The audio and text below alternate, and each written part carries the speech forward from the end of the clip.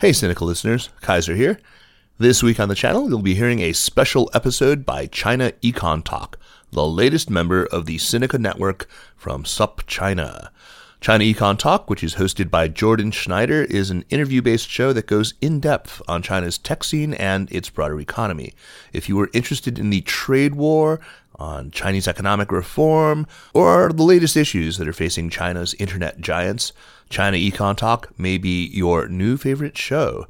To get more episodes, search ChinaEconTalk, that's ChinaEconTalk one word, on your favorite podcast app. There's already a back catalog of 20 shows waiting for you to explore, conversations with a great range of economists and analysts, and a whole lot more. We'll have new episodes for you every week. For this debut episode on the Sinica Network, Jordan is going to be talking with Jeff Ding, who is an amazing guy. He publishes a terrific newsletter on artificial intelligence. Definitely check it out. Don't forget to subscribe and enjoy the show. Rap music? China? What are they even saying? What is this Chinese rap music? Sounds like they're just saying ching chang chong. My chance new go watch made in China. We play ping pong ball made in China. Get bitch metal sets pay made in China. It had brother black car made in China. Hello and welcome to ChinaEconTalk. I'm your host Jordan Schneider, here today with Jeff Ding, Rhodes Scholar and DPhil candidate at Oxford University. He's also a fellow at the outrageously named Future of Humanity Institute. He recently authored a white paper entitled Deciphering China's AI Dream and runs a weekly newsletter, ChinaAI capitalized, ChinaAI, where he translates a number of Chinese language articles related to AI once a week. Thanks so much for coming on the podcast. Yeah, thanks for having me, Jordan. So Jeff, what first got you interested in studying developments in Chinese AI? So I had always been interested in China and studying foreign policy. So started with a master's at Oxford in international relations. But while I was there was a group called the Rhodes AI Lab, and they kind of paired non-technical strategists like myself who knew nothing about AI with people who were doing PhDs in machine learning and put us together on teams to do AI for social good problems.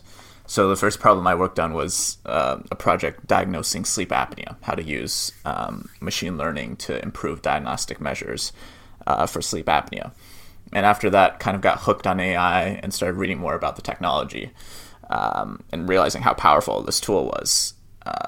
And it just so happened that the Future of Humanity Institute was starting up a new governance of AI program, and they were looking for interns who spoke Mandarin, had some degree of China expertise. So that was a perfect combination. So it's interesting that you sort of had this realization that AI was kind of going to be really important to the future of humanity, I guess. But this is also a revelation that the Chinese government has had and has been paying more and more attention to over the past few years. So could you talk a little bit about from where exactly the Chinese government got it in their head that AI is going to be this crucial determinant of the nation's future? I would say that looking at some of the Baidu trend data, which is kind of like Google trend data, there's a couple of spikes. One of the spikes actually happened way back in October 2016, where the U.S. White House, Obama administration at the time, had released a series of 3 white papers on preparing for an AI future and kind of outlining the tenets, the framework for an AI strategy. There was a lot of buzz around that at the time. And then you see a second spike around March 2016, which was when Google DeepMind's AlphaGo defeated Lee Sedol in the Go match. And there was a big spike around then. So it was kind of like the big government push, and Chinese public seeing that the U.S. was emphasizing AI. And then in March, also a big push earlier that year. Could you talk a little bit more about the Go live stream and how that sort of played out domestically in China? There was a live stream of a later match with Ke Jie. So this happens after the March match with Lee Sedol. And that stream was censored and blocked. So I think there's a lot of speculation about why it was blocked. Some say it was because Go represents a particularly sensitive subject for China because it's it has such a long history in China and also has these ties to military strategy. So there is speculation that it was kind of an embarrassment for a Western company like Google to beat the leading Chinese Go player in this game. I remember this story of the DPRK being in the World Cup, and I think they were playing Brazil, and they ended up losing 7-1 or something like that. But by the time it was 4-0, the feed just cut out because the powers that be in North Korea had sort of had enough. So the Chinese government, they have this realization that AI is going to be really important. Could you talk a little bit about the government drivers of AI development in China? What are the sort of the plans? What are the dollar amounts behind them? The July 2017 State Council National AI Development Plan sets this target of 150 billion RMB for the scale of the core AI industry in 2020. So that's a pretty substantial figure.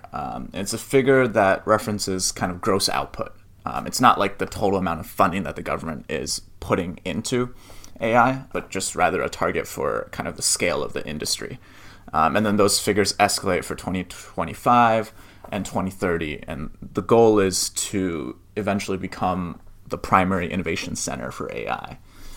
The priority has to be taken in context with a lot of other strategic technologies. So the planning for AI, the ramping up period, the setting it as a national level strategic target, kind of the implementation offices, a lot of that process mirrors and reflects similar processes that happen with biotech and nanotechnology. And it's this idea that it fits with this overall interest in indigenous innovation, seizing this high ground in the technology with significant strategic implications, both in economic competitiveness, but also for national security. So that's kind of the big picture layout from the government point of view. So it's interesting because a lot of these past efforts to kind of kickstart basic research haven't necessarily had nearly as much success as the government has wanted. So what lessons do you think the CCP has learned from past work in this regard? In bioscience, biotechnology, you did have a similar kind of ramping up of making biotech more of a priority. The Chinese government set up a national center for biotechnology development. There was a kind of biotech development policy outline in 1988, which established 30 national key laboratories. So you had all this like signaling of a big government push. And then there was also other consistencies in terms of drawing talent, overseas acquisitions. Chinese firms had about 3.9 billion in overseas acquisitions in 2016. And there are signs that this sort of long-term investment is bearing fruit. Now it's 20 to 30 years later. You have a lot of advances in cloning techniques, viral epidemics. At the same time, there's not a particularly competitive tech giant like biotech company on the scale of Alibaba. So the closest would probably be something like China's genomic giant BGI, which has produced a number of breakthroughs. But still, it's like if you compare its IPO with Alibaba's, it's about 1/300th the size. And then still some of the most basic and fundamental research that's being done in biotech is coming from the US, and China has very few of the kind of fundamental groundbreaking innovations. So those trends you might find similar echoes in what happens with AI. The big difference here is I think you have the private sector and some of these key tech giants taking a leading role in the AI push, whereas you didn't have that with biotechnology. That sector almost had to be built up from the ground. Sure. Yeah, it's interesting to think because I imagine that the world's best researchers are maybe not necessarily sitting in universities, but have already been poached off to these big tech firms where they can make, millions of dollars a year as opposed to whatever their, associate professorship would have been giving them. So I'm curious just how important you really think these government programs really are. If on the one hand, it does sort of seem like the big tech giants are where the most interesting AI research is happening. I think that's a crucial tension point for AI development in any country. So kind of the issue of the most talented people going to companies, and then if for long-term development, you might need some of those talented people to be at universities and teaching the next generation. So kind of education is a key feature of China's AI push, where they're building out these talent cultivation programs. So an example is I think iFlyTech is partnering with University in Chongqing to kind of a way to kind of get some of these technical talents who are working at companies to feed back into universities to create labs at universities that have close partnerships with these companies. So iFlyTech in Chongqing, some of the top Chinese AI researchers, like professor in Nanjing by the name of Zhou Zhihua, he also sits on kind of like an academic advisory position to JD, Jingdong.com. So kind of building a more closer tie between industry and academia, like you see with Google and Stanford connections. That's one part of it. From zooming out into like overall what the government can do when kind of the leading push is coming from private sector is I do think the government has an important role in terms of kind of cultivating the right policy environment. So these are things like maybe encouraging more standardization of data formatting, so it makes it easier to integrate data, or having the technical standards in place that judge like how reliable does facial recognition have to be for it to be used in this domain or Y domain. So there is that kind of that guiding role from the government, and then some of the fundamental basic science research can be inspired by government funding as well. What I find interesting is with this sort of basic biotech research and biotech research is like this stuff is very easily patentable. I'm curious to what extent these algorithms really need to be developed domestically, or in what ways China can sort of piggyback on research going on elsewhere. A good example of the piggybacking is the Google Tencent patent deal. And if you dig down into the details of that deal, some people have kind of guessed which patents were leased from Google to Tencent. And a lot of those were machine learning based, whether it's question answering systems or NLP based systems. So in some sense, some of these algorithms might be able to be licensed.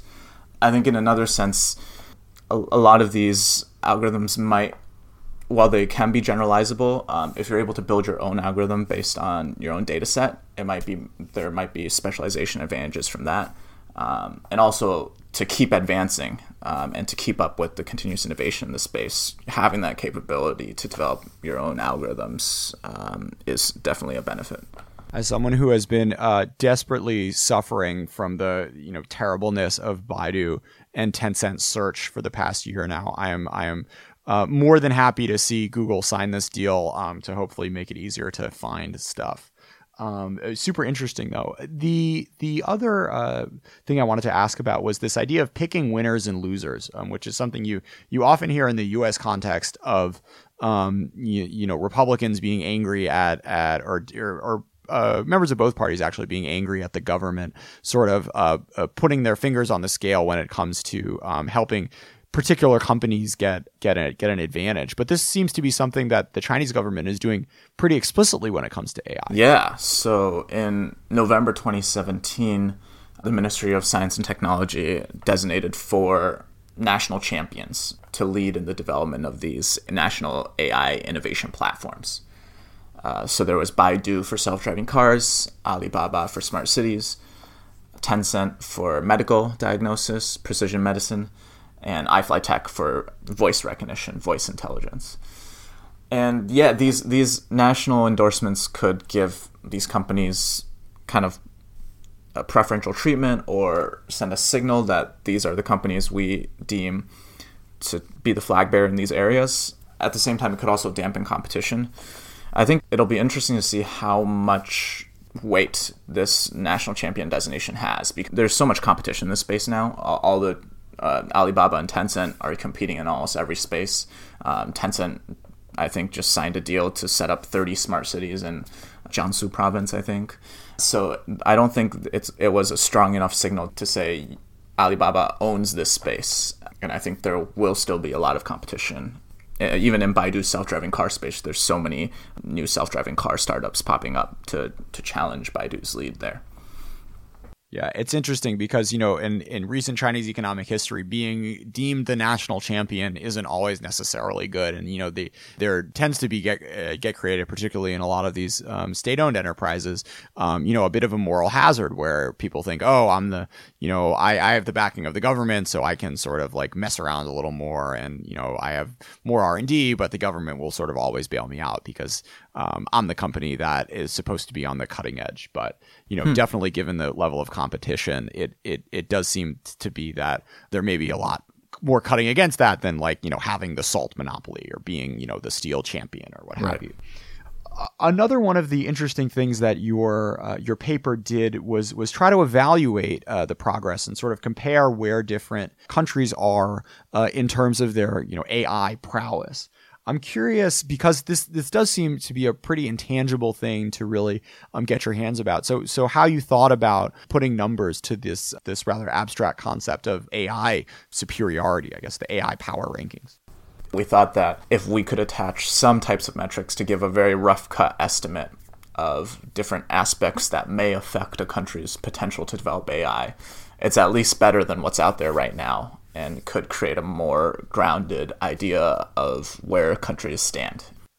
For sure. I'm pretty sick of reading Mike Allen, the sky is falling, China taking over the AI world types of sentences that just sort of have adjectives and don't have numbers. So I got to say this was a real breath of fresh air. And this isn't the Cold War anymore. You can't just count up the number of tanks and planes. So it's a big challenge you took on. So why don't you walk us through the different criteria that you landed on and why you chose to include them? I thought there were 4 key drivers in a country's AI ecosystem.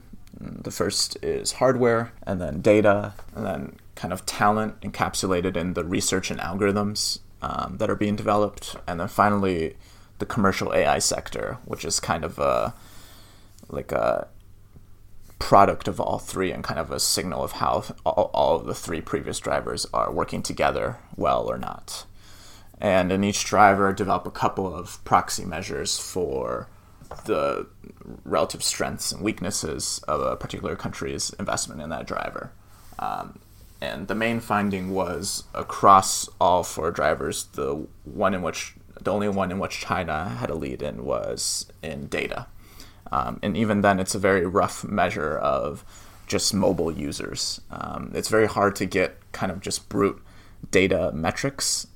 There's some metrics that say China will get 20% of the world's data or 30% of the world's data by X date, but then there's not really a corresponding figure for the US or other countries.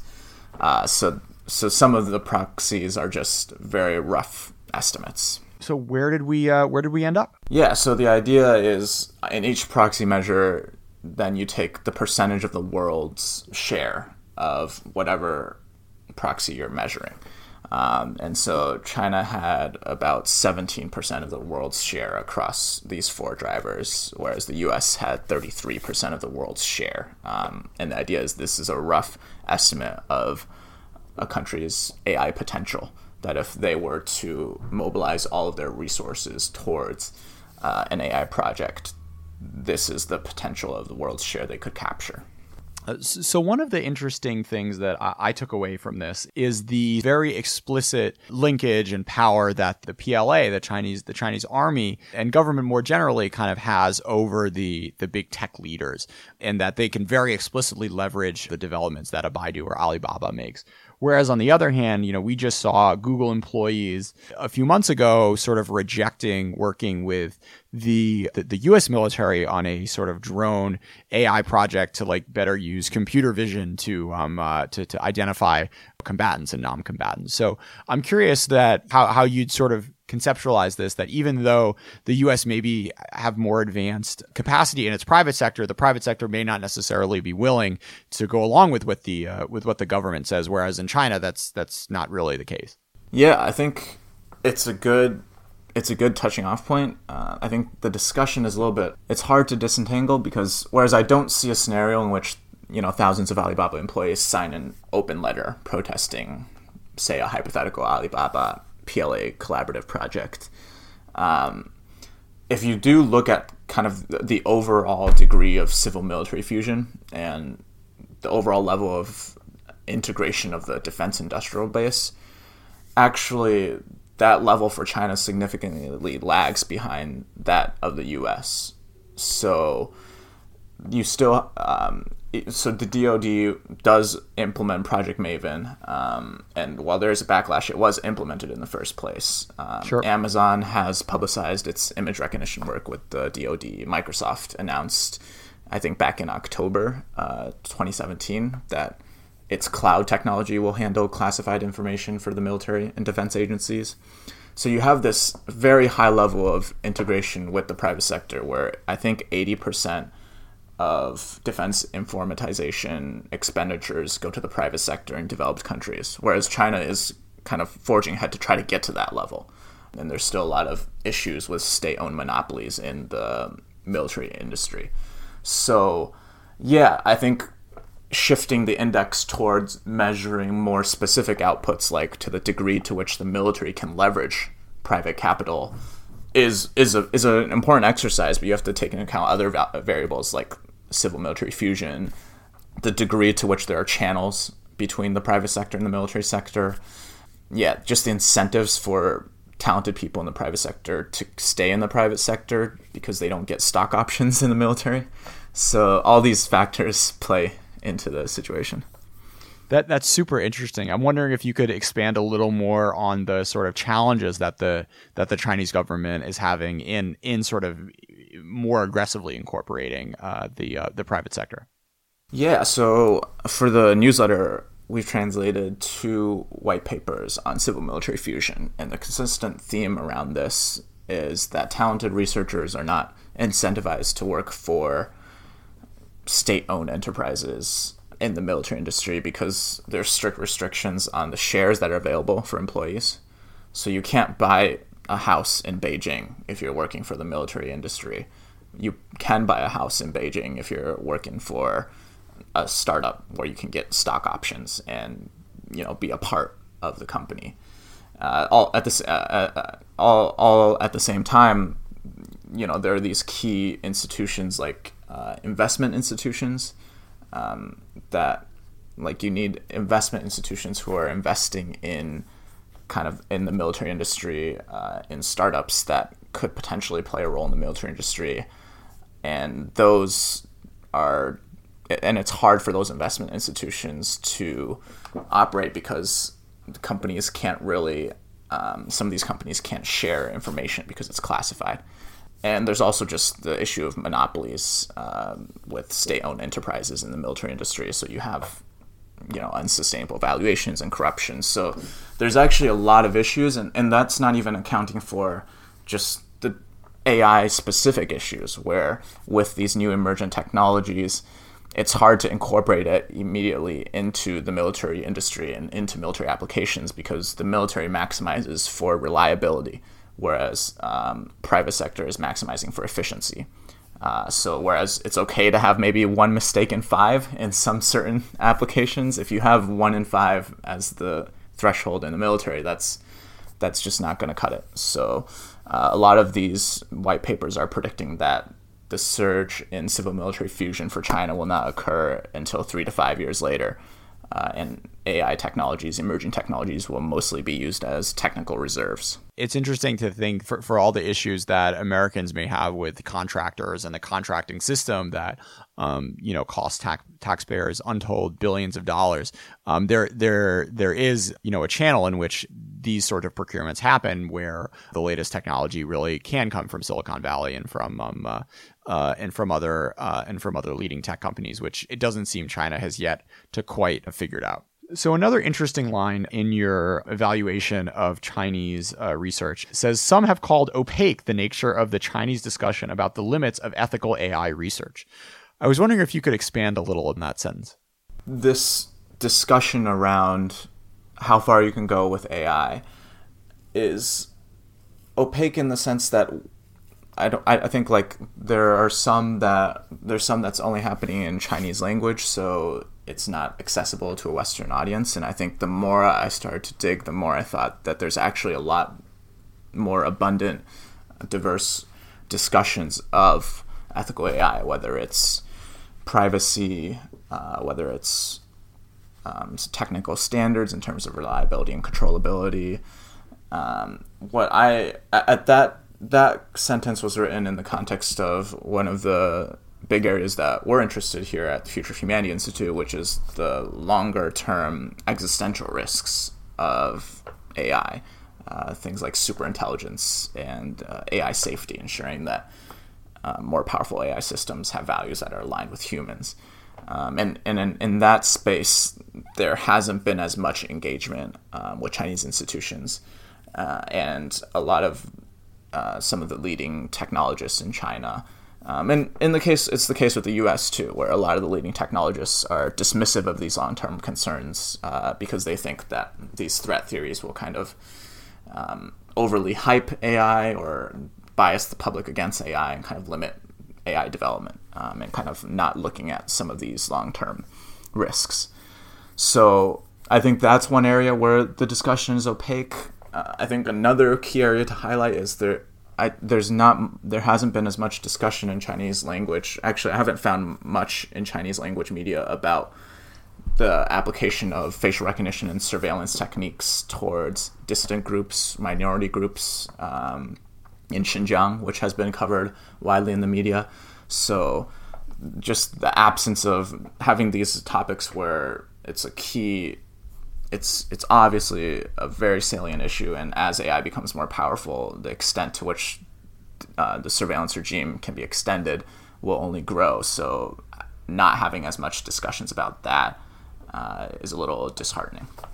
Yeah, and rather predictable. While the singularity may be outside the scope of ChinaEconTalk, AI in Xinjiang certainly isn't. So let's take it there for a second.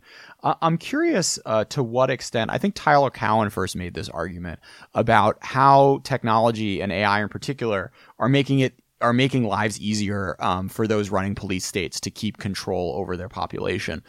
So do you have any thoughts on this question? It's a constant debate in the political science, political economy literature about whether technology is actually liberalizing and decentralizes power, or whether it centralizes it.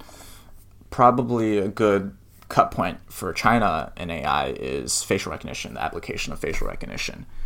So there is this dystopian vision of being able to track people in this central database as they go from one place to another. Probably on the ground right now, it doesn't, in practice, that is not achievable. There was a good New York Times article by Paul Mosier that outlines a lot of the good details on this front. So only 15% of China's 200 million cameras actually have the resolution to do some facial recognition. So that's already kind of a big limiting factor. It takes a long time to refit and revamp camera systems. And then only 2% are equipped with AI chips that actually enable the camera to be programmed to search for people. So already there you have kind of a lot of holes in the story of this national surveillance database. And then it also facial recognition has a lot of problems in terms of just false positives. Even some of the best algorithms have surprisingly high false positive rates. So it's very hard to just rely on facial recognition to track people. And then finally, the last point is just you do need a lot of data, and you need consistent data that can be shared across provinces and across ministries. And that also goes back to what I'm saying about having a standard way of tagging the data and formatting the data. So there are a lot of issues. But what is emphasized is technology can often be used as kind of as a threat, as a deterrent, even if it doesn't work.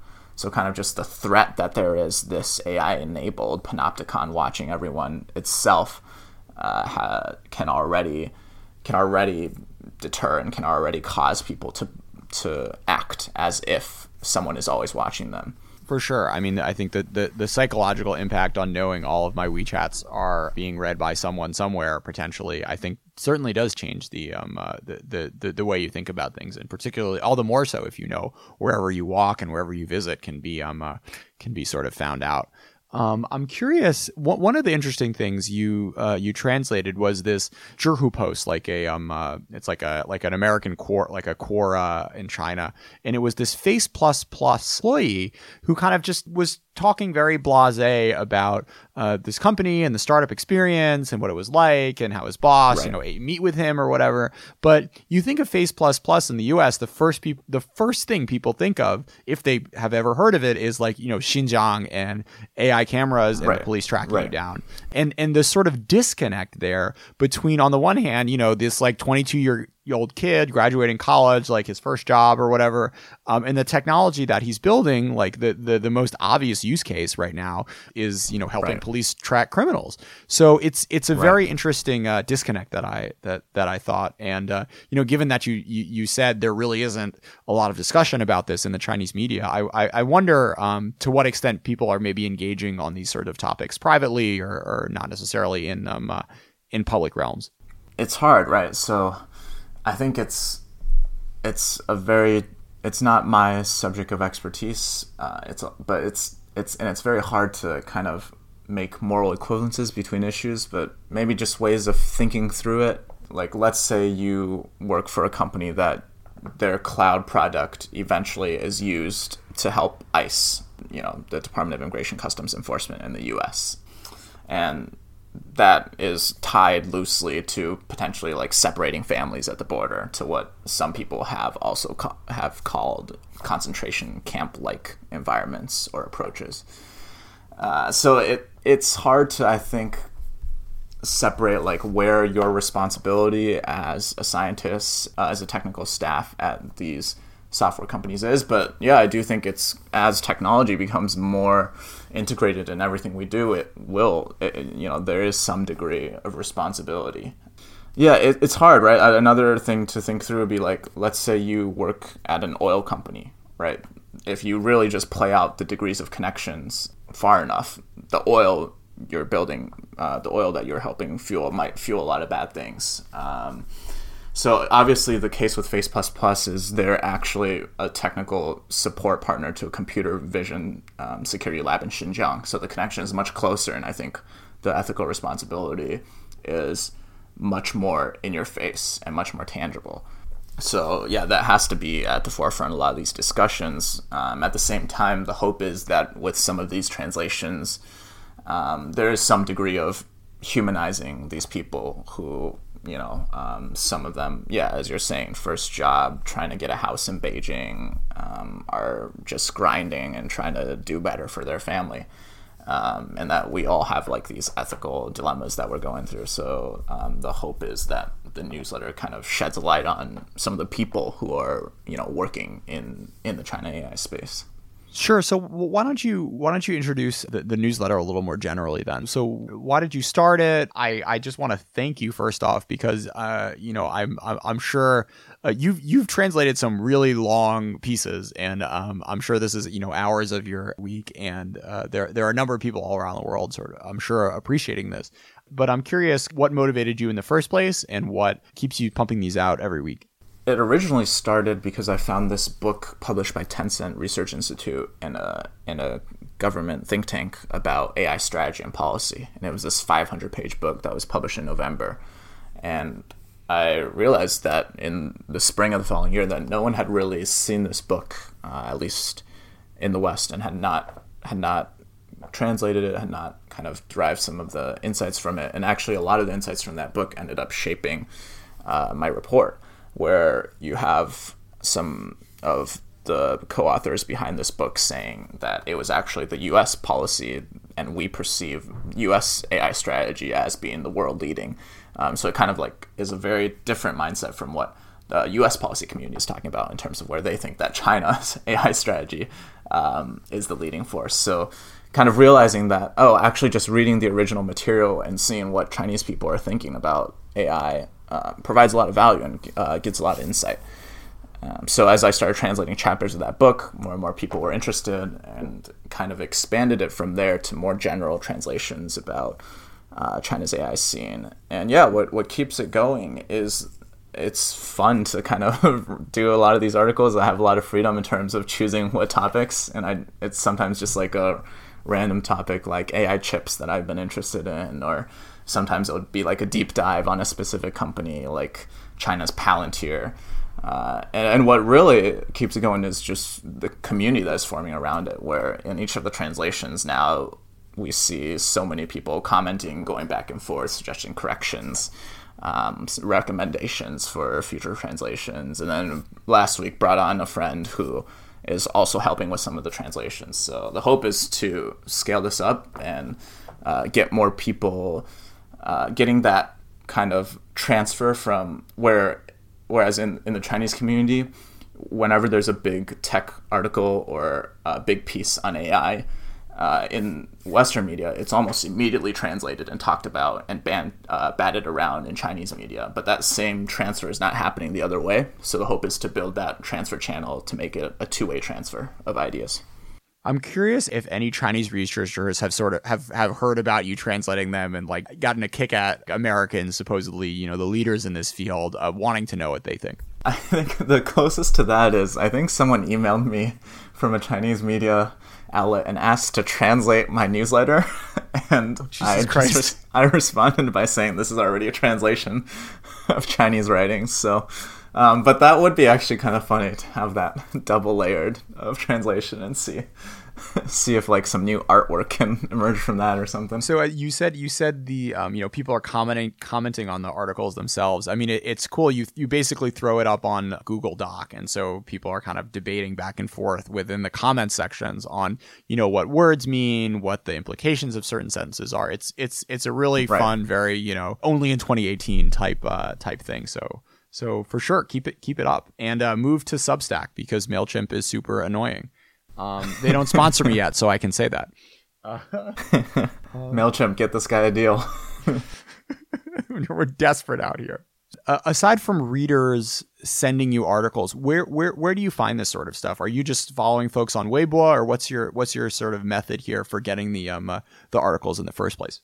Yeah, a lot of it is actually just Baidu searches, Google searches for the keyword artificial intelligence. So very rudimentary. But another good source are WeChat official accounts. So there's this entire media ecosystem that's developed, a Chinese media ecosystem where I think like 7 or 8 accounts are basically devoted to new technology, with AI as a centerpiece.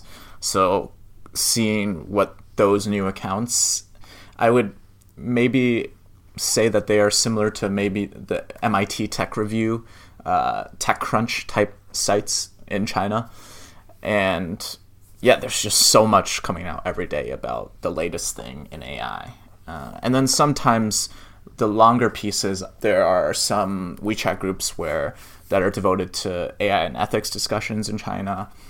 And some of the longer pieces come from just following clues or friends recommending them or seeing them on my WeChat moments.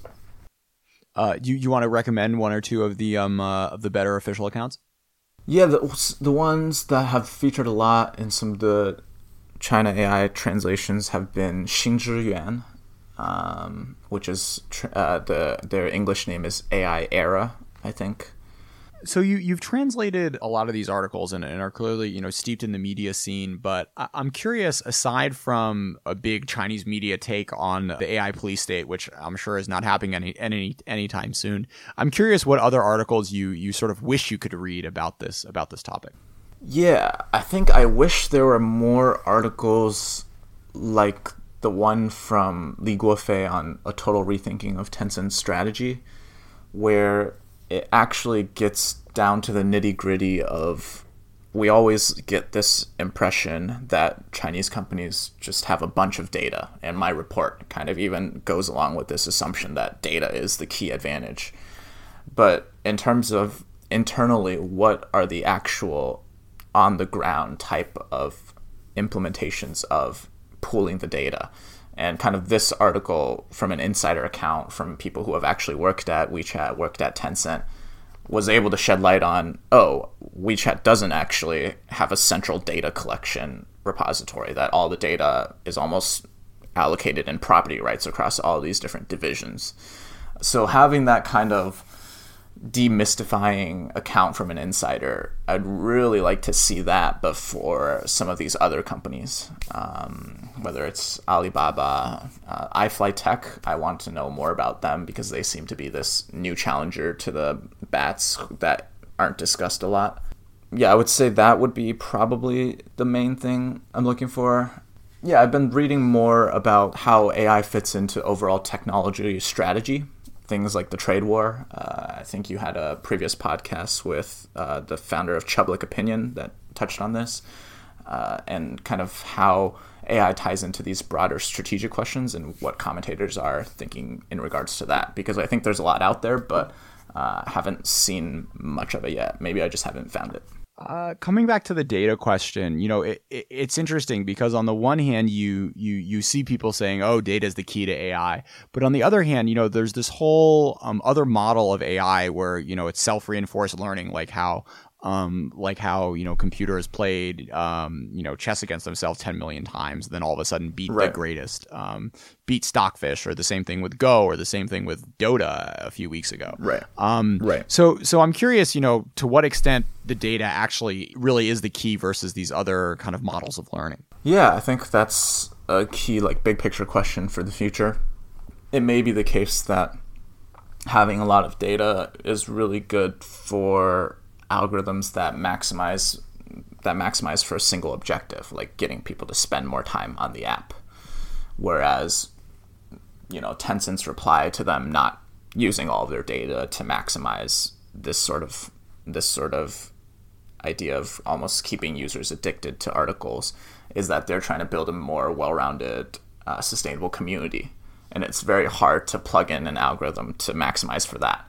Yeah, like you said, self-learning, simulated data, those are two things that are technical aspects of AI that could limit the need for a lot of data. There may be diminishing marginal returns once you get to a certain level of data, so it may be just about getting to a certain threshold. And then also, if eventually data is just shared more frequently, then kind of having your own company's internal data may not be as important. So yeah, there's a lot of kind of meta factors that would affect the salience of data for future AI development.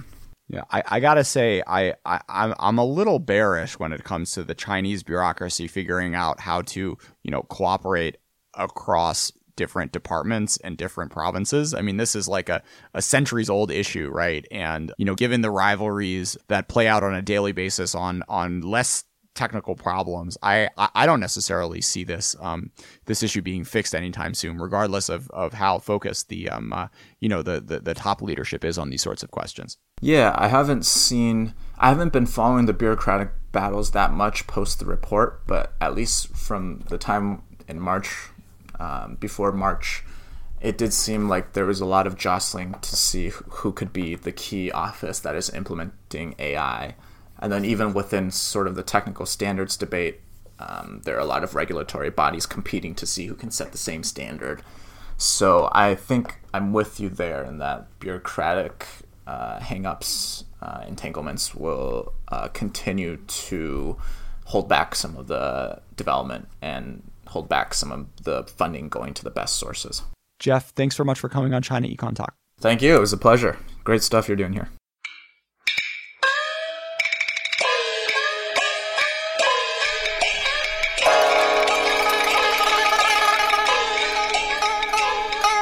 Hey folks, Kaiser here again, letting you know that you were just listening to ChinaEconTalk, the latest member of the Sinica Network on SUP China. Search ChinaEconTalk, that's one word, ChinaEconTalk, in your favorite podcast app for weekly interviews on economics and technology in China. Take care.